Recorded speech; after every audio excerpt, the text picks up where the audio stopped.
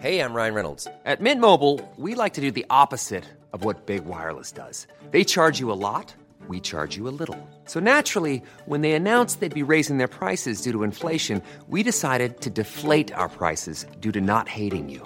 That's right. We're cutting the price of Mint Unlimited from $30 a month to just $15 a month. Give it a try at mintmobile.com/switch. $45 up front for 3 months plus taxes and fees. Promo rate for new customers for limited time. Unlimited more than 40 gigabytes per month. Slows full terms at mintmobile.com.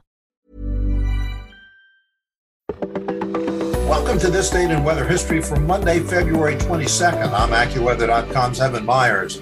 Fog and low clouds have been the bane of travelers since the beginning of time. As more people travel in groups and because of modern technology, those going from place to place sometimes find themselves at the mercy of low clouds and fog with no way to escape.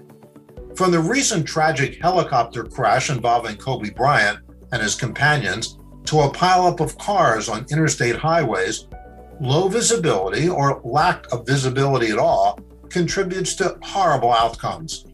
Despite the best efforts of those involved and modern technology, sudden loss of visibility can in an instant turn clear skies to total lack of vision. Those traveling on the interstates in the Northeast near snow squall areas know this well when whiteouts occur and lead to massive pileups.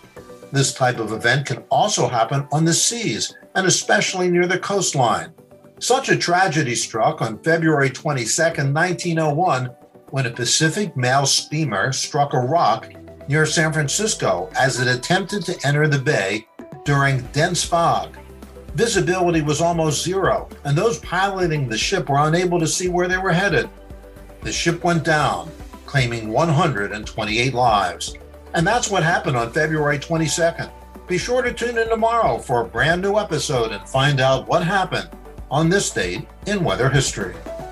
Listen to Weather Insider every weekday for a discussion on trending weather news. You'll get detailed insight into major weather events and learn the why behind the weather, gaining knowledge on terms like what's a nor'easter.